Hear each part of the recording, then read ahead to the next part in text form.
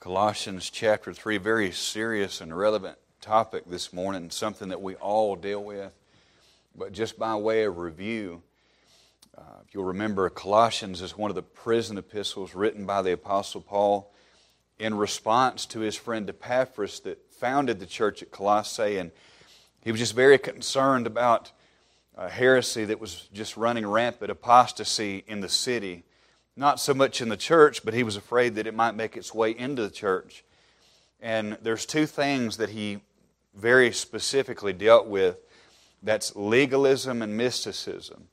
Legalism means that you're saved by your works. You try to make yourself right with God by the things that you do. And good works can never erase broken laws. The good things we do can never erase our sin. There's no scale in heaven to weigh those things out. And if there was, it would be like that with our sin. And so, but mysticism is, it's another way of people feeling as if they're super spiritual, that God somehow imparts to them divine knowledge through visions or extra biblical revelations or things like that. And in that case, they ultimately become their own authority. Their authority becomes them and their own subjective experience, because their authority is not coming from what God has already given in the revelation of His Word, Genesis to Revelation. And we've seen in these first few chapters how Paul is really reminding the Colossian believers of who they are in Christ and about the gospel and about the person of Christ and just all these incredible doctrines. And then in chapter 3, as I've mentioned, and we're going to look at this several times today, and the transitional verse in the book is chapter 3 and verse 1, where he has this condition: if you then be risen with Christ, seek those things which are above, where Christ sitteth on the right hand of God. And so he says, okay, you know the Lord, you love the Lord, you believe all these high and lofty doctrines, prove it. Do something about it. There's no way that we can know Christ in a personal way, and there's no way that the Holy Spirit of God indwells us, and that remains a secret for the entirety of our life. There's no such thing as a secret service Christian. It's just not going to happen. And over the past few weeks, we've been looking at how to win against sexual sin. And last week we dealt specifically with our thought life and victory over our thought life.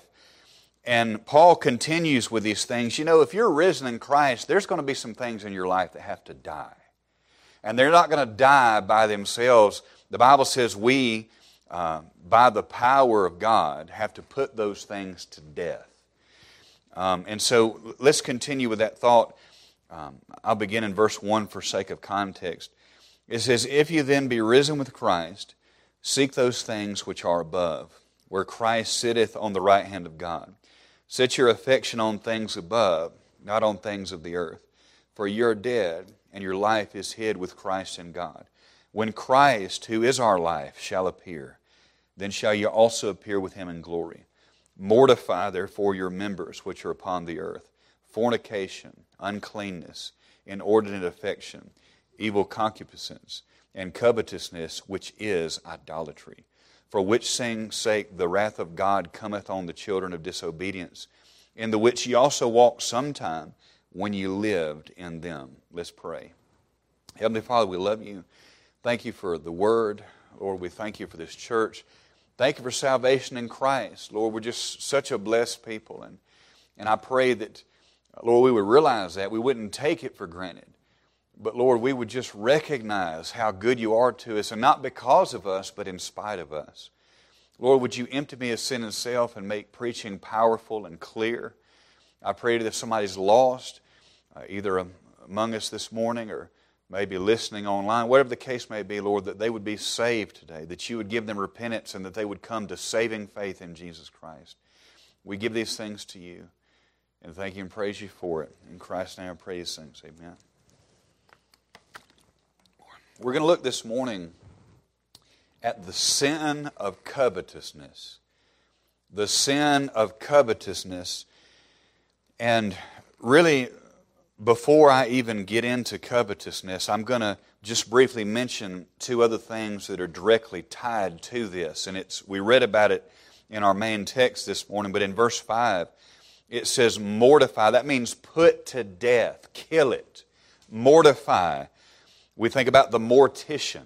This is talking about putting these things to death. This is not optional. It's not a suggestion. It's a command for those that are risen in Christ, whose life is hid in Him.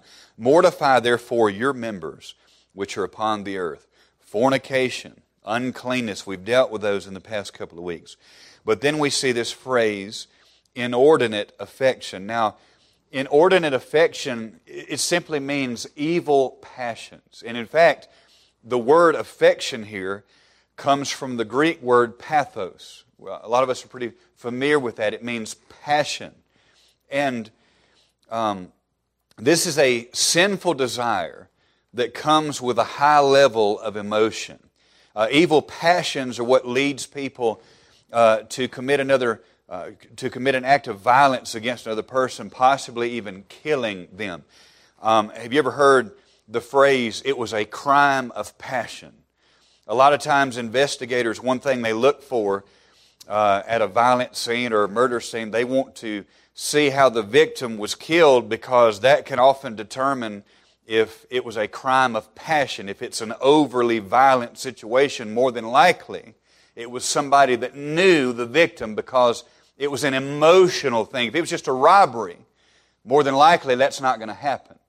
That's a crime of passion. It's evil passion, this inordinate affection. These are sins that are tied to a high level of emotion, and it's likely going to be a situation where a sin is committed in the heat of the moment. Somebody cuts you off in traffic, or, I know that gets nobody emotional in this room. Nobody gets passionate about somebody riding you on the bumper. At least, y'all are not helping me this morning, so I'm starting to feel like that's just me. So maybe I need to back the mule up and drop the plow for a little bit. Maybe it just got quiet because all of you are guilty. Amen. Just say amen or oh me. But it's a crime of passion. And, to even think that we're capable of doing something like this, listen, any of us are capable of pretty much anything. Even as Christians, listen, as Christians, we're new creatures. We have a new nature. We've been born again by the Spirit of God. We're indwelt by the Spirit of God, and yet we still live in this sinful flesh, this Adamic flesh. And this body has not been redeemed yet. One day it will be, and we're thankful for that. But for the moment, we're stuck in this epic battle between the flesh and the Spirit. Galatians 5 maps that out very clearly. And in the heat of the moment, we can pretty much do anything. And so we need to be aware of these things. And it really tells us about the sinfulness of our own hearts. And even though we do have this new imparted nature, we have to depend on the Holy Spirit, the Word of God, and prayer to put these things to death. Jesus said in Matthew 15 and verse 19, "For out of the heart proceed evil thoughts, murders, adulteries," these are super passionate issues, are they not? Murders, adulteries, fornications, thefts, false witness, and blasphemy. I've always found it interesting that the Lord didn't have one good thing to say about what comes out of a human heart. Out of the human heart comes murders and adulteries and theft. Nothing good comes out of the human heart in its natural state. Even Paul, as a saved man, in Romans 7 said, "In my flesh dwelleth no good thing." And the sooner that we recognize that, the better off we're going to be. See, if you know who you are, and as we said a few weeks ago, you recognize the enemy within, well, then you know who you need to fight. And it's that person that you see in the mirror every day. And so that's what inordinate affection is. Now, there's another phrase I want to mention in connection with covetousness, and it's this next phrase we see in verse 5, evil concupiscence. And this is just a fancy term for evil desires. Well, you say, what's the difference between evil passions and evil desires? Well, it's not much. It's very similar. And I would say the difference is the emotion itself. Evil passions are sinful temptations at a high level of emotion, whereas evil desires, it may be a desire that kind of smolders for a long time. The evil passions is a 5-alarm fire, and the evil desire smolders for a long time, maybe even boiling under the surface, undetected by the people around you, but it's still there. The difference is in the level of emotion. But either way, we need to recognize these things within us, repent, and remove ourselves from the situation if at all possible. But this brings us to our main subject today that we want to deal with, and that is the sin of covetousness. It says in the end of verse 5, and covetousness, which is idolatry. Now, the textbook definition of covetousness is a greedy desire for more. That's exactly what covetousness is a greedy desire for more than God wants you to have. Now, this is really important. I can't even stress this enough. But all sin begins with a desire for more than what God wants us to have. And therefore, in a very real sense, covetousness is like a foundation for all sin, going all the way back to the garden. You know what got Adam and Eve in trouble? Despite how good God had been to them, they wanted something more than God had given to them. In fact, the one thing that they couldn't have, they had health and prosperity in the presence of God and no sin and no suffering and no death and all of the things that we dream of when we think about a utopia. But they wanted the one thing that they couldn't have. And Satan came to them and he said, did God really say that? He knows that when you eat, you'll become as gods, just like He is, knowing good and evil. And they thought, wow, that sounds better than what God has given me. And so covetousness is a very dangerous thing. It's a foundational sin because it leads to other sin. God takes covetousness so seriously that He listed it as one of the thou shalt nots in the 10 Commandments, right along with murder, theft, adultery, blasphemy, idolatry, and the list goes on. So God takes it very seriously. And in verse 5 here, Paul goes further in describing covetousness as being directly related to idolatry. He says covetousness, which is idolatry. Notice, he didn't say that covetousness was like idolatry. He didn't say it was similar to idolatry. He said covetousness is idolatry. Very serious things. And so we need to pay attention to this. Now, idolatry, if you're looking for a textbook definition of idolatry, it is seeking satisfaction in the creation rather than the Creator. Idolatry is the worship of the created and the creation rather than the Creator. We have placed something besides the Lord upon the throne of our hearts. That's what idolatry is. Covetousness can make a person's life miserable as well as the people around them. Now, we've all dealt with covetousness at some point. The question is, how do we put it to death? If we're commanded to mortify these things, how can we put covetousness to death within our own heart? Again, I'm going to give you a to-do list, but I want to remind you, as I always do, I'm not just merely appealing to your human will. I'm telling you that in order to accomplish these things, you're going to have to be dependent upon God. Lord, this is the how, but we don't have the power to do it without you. You may know the way to go, and if your car doesn't crank, it's not any good. And so we've got to ask God to help us get to where we need to be. So how do we put this to death? Got 4 things this morning that I want to look at. The first one being consciousness. And I'm talking about a consciousness of our covetousness. Look at verse 1. We're going to be again in the first part of chapter 3 because he's dealing with the very reason that we would even care about doing these things. He said in verse 1, if you then be risen with Christ, seek those things which are above, where Christ sitteth on the right hand of God. Set your affections on things above, and not on things of the earth. We are commanded to set our affection to the right thing, which is Jesus Christ, heavenly things, eternal things, and not of things of the earth. And if this is very telling to me.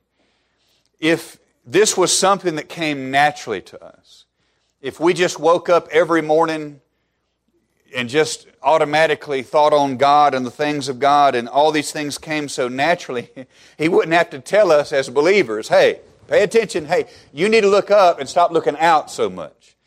You need to have an eternal perspective and stop getting so hung up on the things of this world. That's why He commanded it, because it doesn't come naturally to us.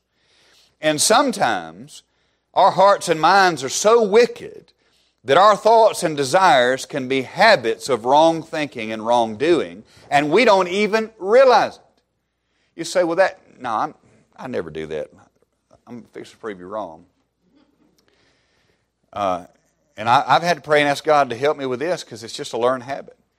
Every 5 seconds you'll be reaching for that phone. You'll be looking at something and won't even think about it. You'll just be scrolling and not even think about it, and you're like, wait, how did I even do that? How did my phone get out of my pocket into my hand like this? Don't get all quiet on me. Y'all know you do it. I'm talking about some folks wake up in the morning, the first thing to do is, because they're feeling for that, they're trying to find that phone. Or even with a more innocent thing that we do, if the power goes out at your house, you'll go in every room flipping on a light switch as if the power's going to come on. And you go, duh, the power's out. In 2 minutes, you're going to do it again. Because it's a habit. You don't even think about it. Or, if you're like me, you go to the refrigerator 20 times and open that thing as if it's magically going to have more food in it than the last time you looked in it. I can tell I had a root on that one. See, sometimes we just do things so mindlessly and not even think about it. Well, listen, we have a sin nature. So those things come naturally to us. Covetousness is in our DNA. We were born with it. We were conceived in it. And so if we don't take conscious steps to realize it's within us, we will do it, we'll think it, and we won't even recognize what we're doing. We have to pay attention. We don't ever need to put our spiritual life on cruise control. Christianity ought never be on cruise control. And sometimes, there just needs to be times of intentional examination in our life about our hearts and lives and where and when we go to the Word and to the Lord in prayer. And we really need to take inventory of the things that have our hearts, the things that take hold of our passion. John Calvin once said that our hearts are an idol factory. Our hearts are an idol factory, producing idol after idol after idol. So let me ask you this. You don't have to answer out loud. What captivated your thoughts this week? What got your passions? What got you excited? What got you up out of bed? What captivated your thoughts this week? What did you pursue in your search of satisfaction? If we could print out a weekly report of your thought activity in the past week, and we could print it out in the form of a pie chart, and it showed percentage-wise your thoughts, what's at the top of the list? What gets your passion? What percentage of the time were you earnestly seeking the things of the Lord? If we don't recognize the problem, we can't even begin to make an effort to fix it. We must be conscious of our idols. Listen, we have to be aware of our own personal idols. I ought to be able to go to you, and I probably won't do this, but if I did, and I said, hey, what's your idols? You ought to be able to fire them off like that. What do you struggle with? What captivates your mind? What do you need victory over? What do you need repentance over? And if you say that you don't have any at all, then I'm really concerned. We need to recognize these things. And I find this interesting too, and I'm fixing to get to my second thought here. But I find it interesting that when you look at the Ten Commandments, idolatry is number 1, and covetousness is number 10. And sandwiched between those two are every single sin that a person can commit. And I'm not just talking about limiting it to the Ten Commandments. I'm saying in a very real sense, every sin we can commit is somewhere between idolatry and covetousness. That's how serious God takes this. Recognize it, repent, and reach out to God for help to kill that desire. We ought to think about this. God, what do I need to repent of? What is my idol? What am I putting ahead of you upon the throne of my own heart? We ought to have these types of examination in our life. Now listen, we don't have to beat ourselves up. We don't have to beat ourselves over things that Jesus was already beaten for. But at the same time, if we're not thinking in these terms, we're not growing. And we're not even trying to be closer to God. We need to be conscious of our own idols and our covetousness. But secondly, we need to think about comparison. If we're going to defeat and kill covetousness in our life, we've got to understand comparison. Look at verse 2. Set your affection on things above and not on things of the earth, for ye are dead, and your life is hid with Christ in God.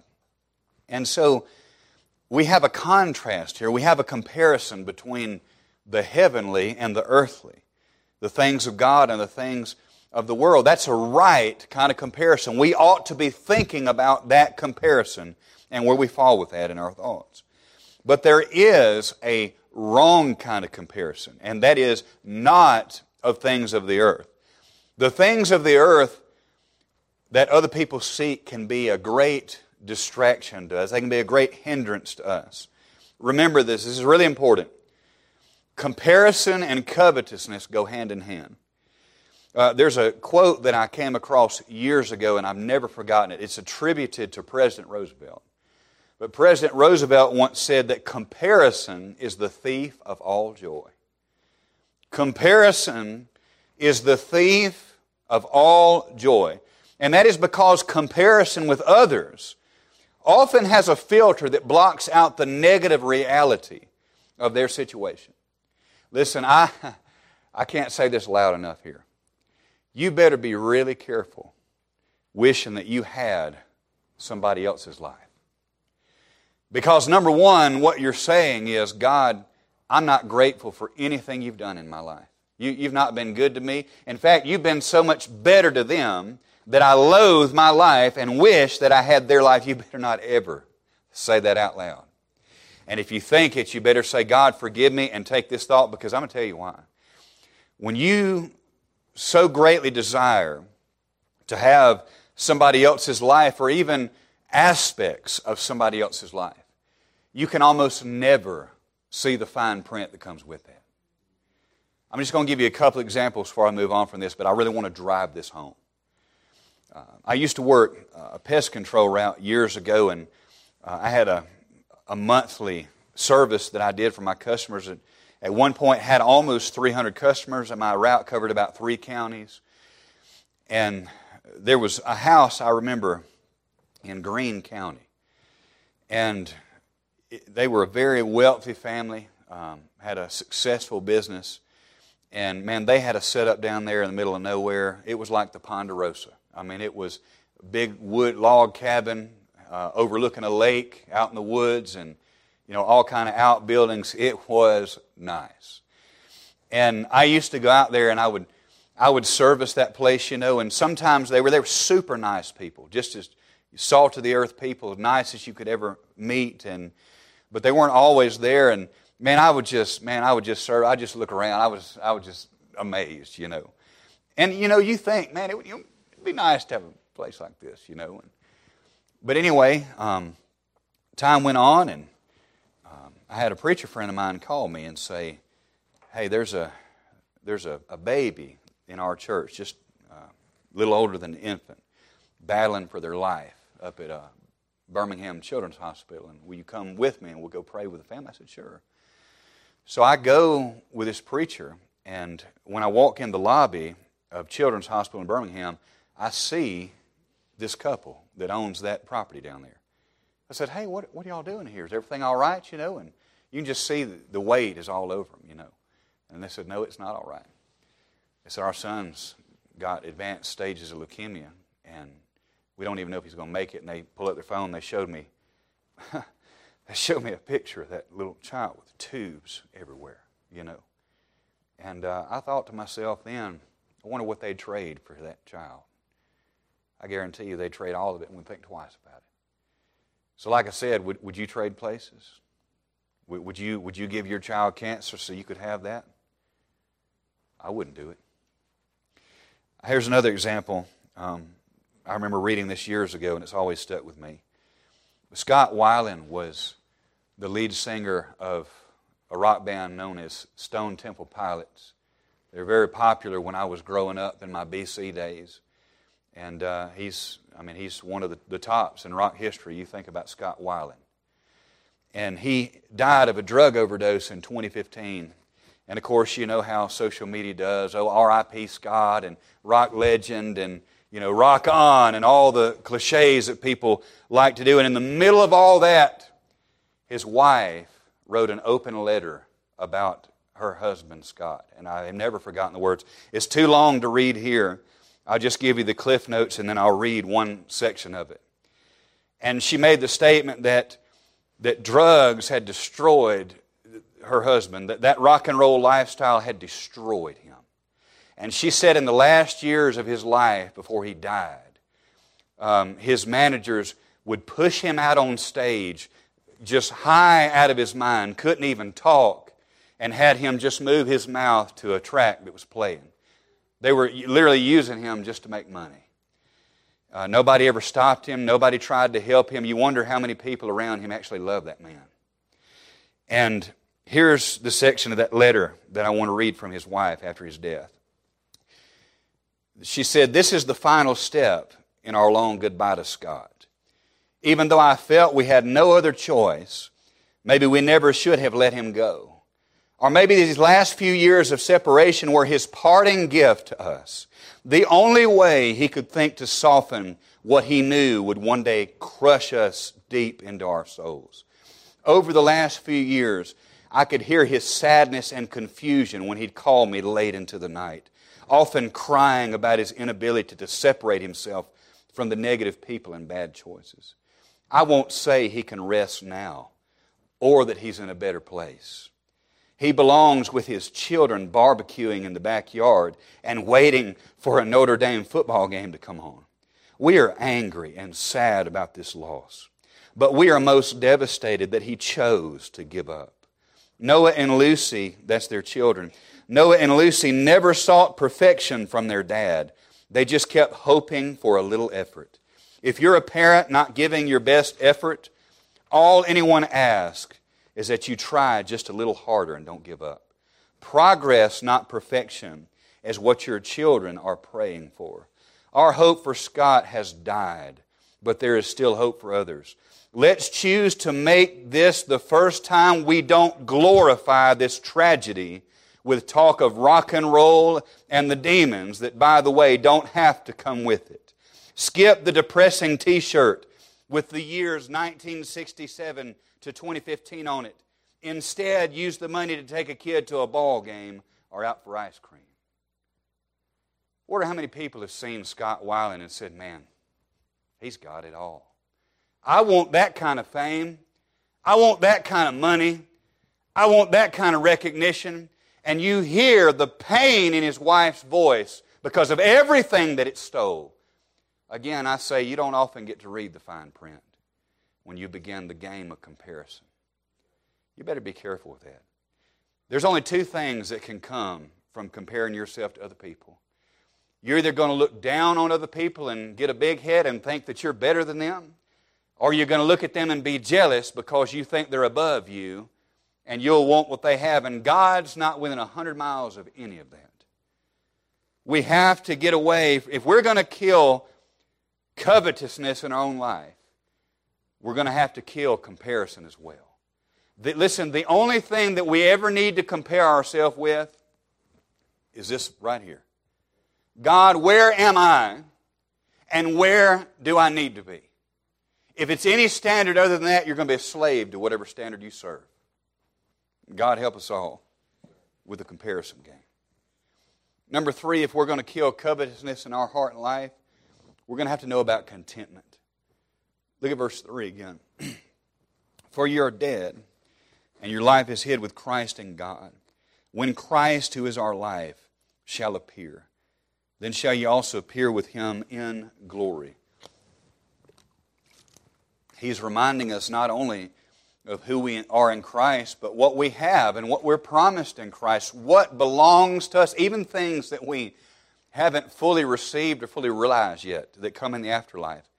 We have. So He's reminding us of what we have. What we have is amazing as Christians. Let me say this, contentment is the greatest weapon against covetousness and sin in general. Satan has nothing to offer content people. He has nothing to offer those who are just happy in Jesus. There's nothing, He has nothing to offer. What have you got, Satan, that's better than what Christ has given me and what He's done and who He is in my life? 1 Timothy 6:6 says, godliness with contentment is great gain. You say, well, how is godliness with contentment great gain? It's never put any money in the bank. It's never given me a new car or, bolstered my 401k. How is godliness with contentment great gain? And I'll tell you. I think a great way to think about contentment is like a drain plug in a bathtub. If you put a drain plug in a bathtub, it will retain the water. It'll fill it with water, and then you can enjoy a nice hot bath. But on the other hand, covetousness is like an open drain. It's like pulling that drain plug out. And even though the water's flowing, it never accumulates. You'll never be able to take a bath in it because it never accumulates anything. It leaves as quick as it comes. That's what covetousness does to us in our life. The drain is always open. We can't ever appreciate the love of God, the blessings of God, the blessings of relationships and people in our lives. We can never enjoy those things because the drain is always open. It just leaves as fast as it comes. Covetousness won't even allow us to recognize and enjoy what we have. Charles Spurgeon, that patron saint of the Baptists that Derek mentioned this morning, I'll never forget that. I'll never look at him the same again. But Charles Spurgeon said, it's not how much we have, but how much we enjoy that makes us happy. Think about that for a minute. You can have everything and enjoy none of it. Or you can have little and enjoy it a lot. Personally, I prefer the latter, don't you? What a shame, what a disease to have everything and just be so blessed and not even be able to enjoy it or even recognize it. I tell you, it's a cancer that has eaten the American people alive. This is the kind of stuff that breeds that entitlement mentality. Hey, listen, if you really are determined to play the comparison game, here's what you need to think about. Compare where you are with where you deserve to be. Because where we all deserve to be is in hell right now. Suffering the wrath and torment of God because we've offended a holy God by our sin. That's where we deserve to be. So when I look at where I am versus where I deserve to be, everything is north of there. We're doing good. And even better, when I compare where I should be with where I'm going to be for all eternity, how in the world could we ever complain? Contentment is such a great weapon. It's such a great blessing. And sometimes it's just good to take inventory of the blessings of God and thank Him for how good He's been to us. We sing that hymn, and it'd probably be good to do this for the last song is, count your many blessings, see what God has done. Make it a habit to consciously praise God for specific things. And if you're down in the dumps, I dare you to try this. Go write out a list of everything God has done for you from the time you got saved to the time you're in right now. And I promise you, it'll help you. It'll help you. Contentment is such a great weapon. Think about this too.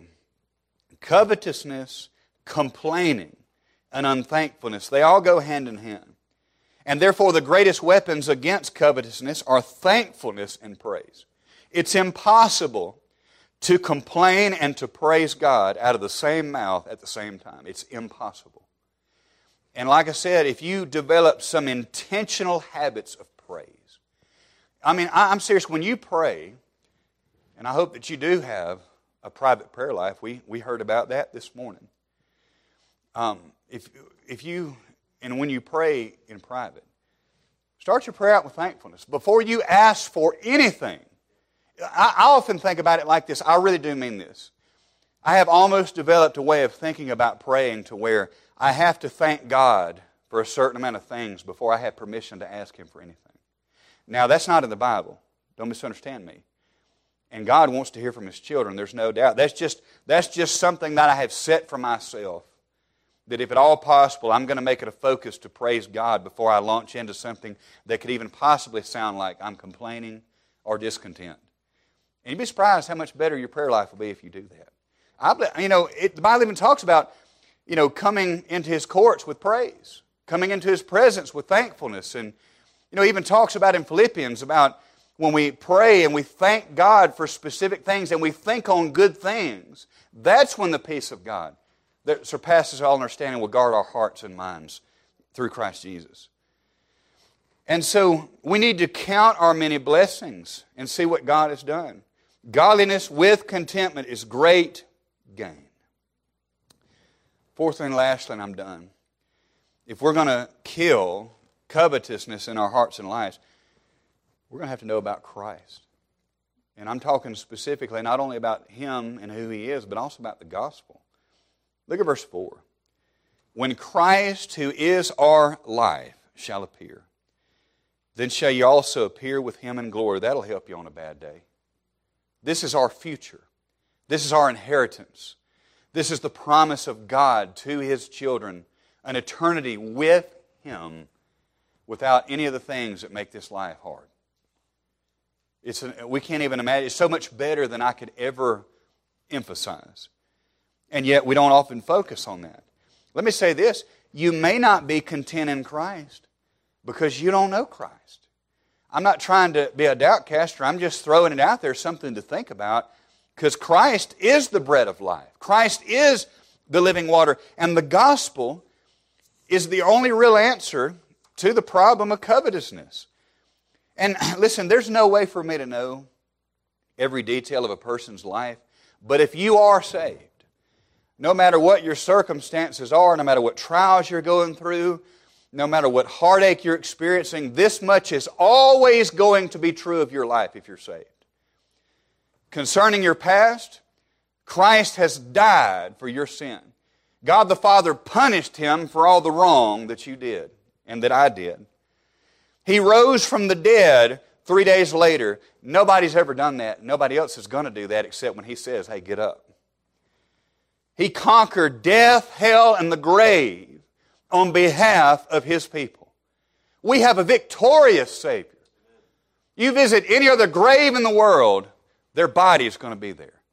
Millions of people go to Mecca every year. Guess what? Muhammad's bones are still there. He didn't get up. He can't get you up. The tomb of Jesus, every year without fail, and it's not even close, the tomb of Jesus, the historical site where it's thought that Jesus rose from the dead, I've been there myself, that grave is the most visited grave in all of the world.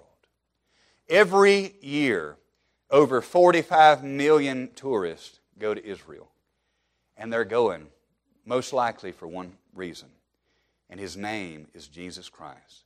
They want to see the place where He walked, the place where He preached, the place where He worked miracles, the place where He died on the cross, and more than anything else, the place where He rose from the dead.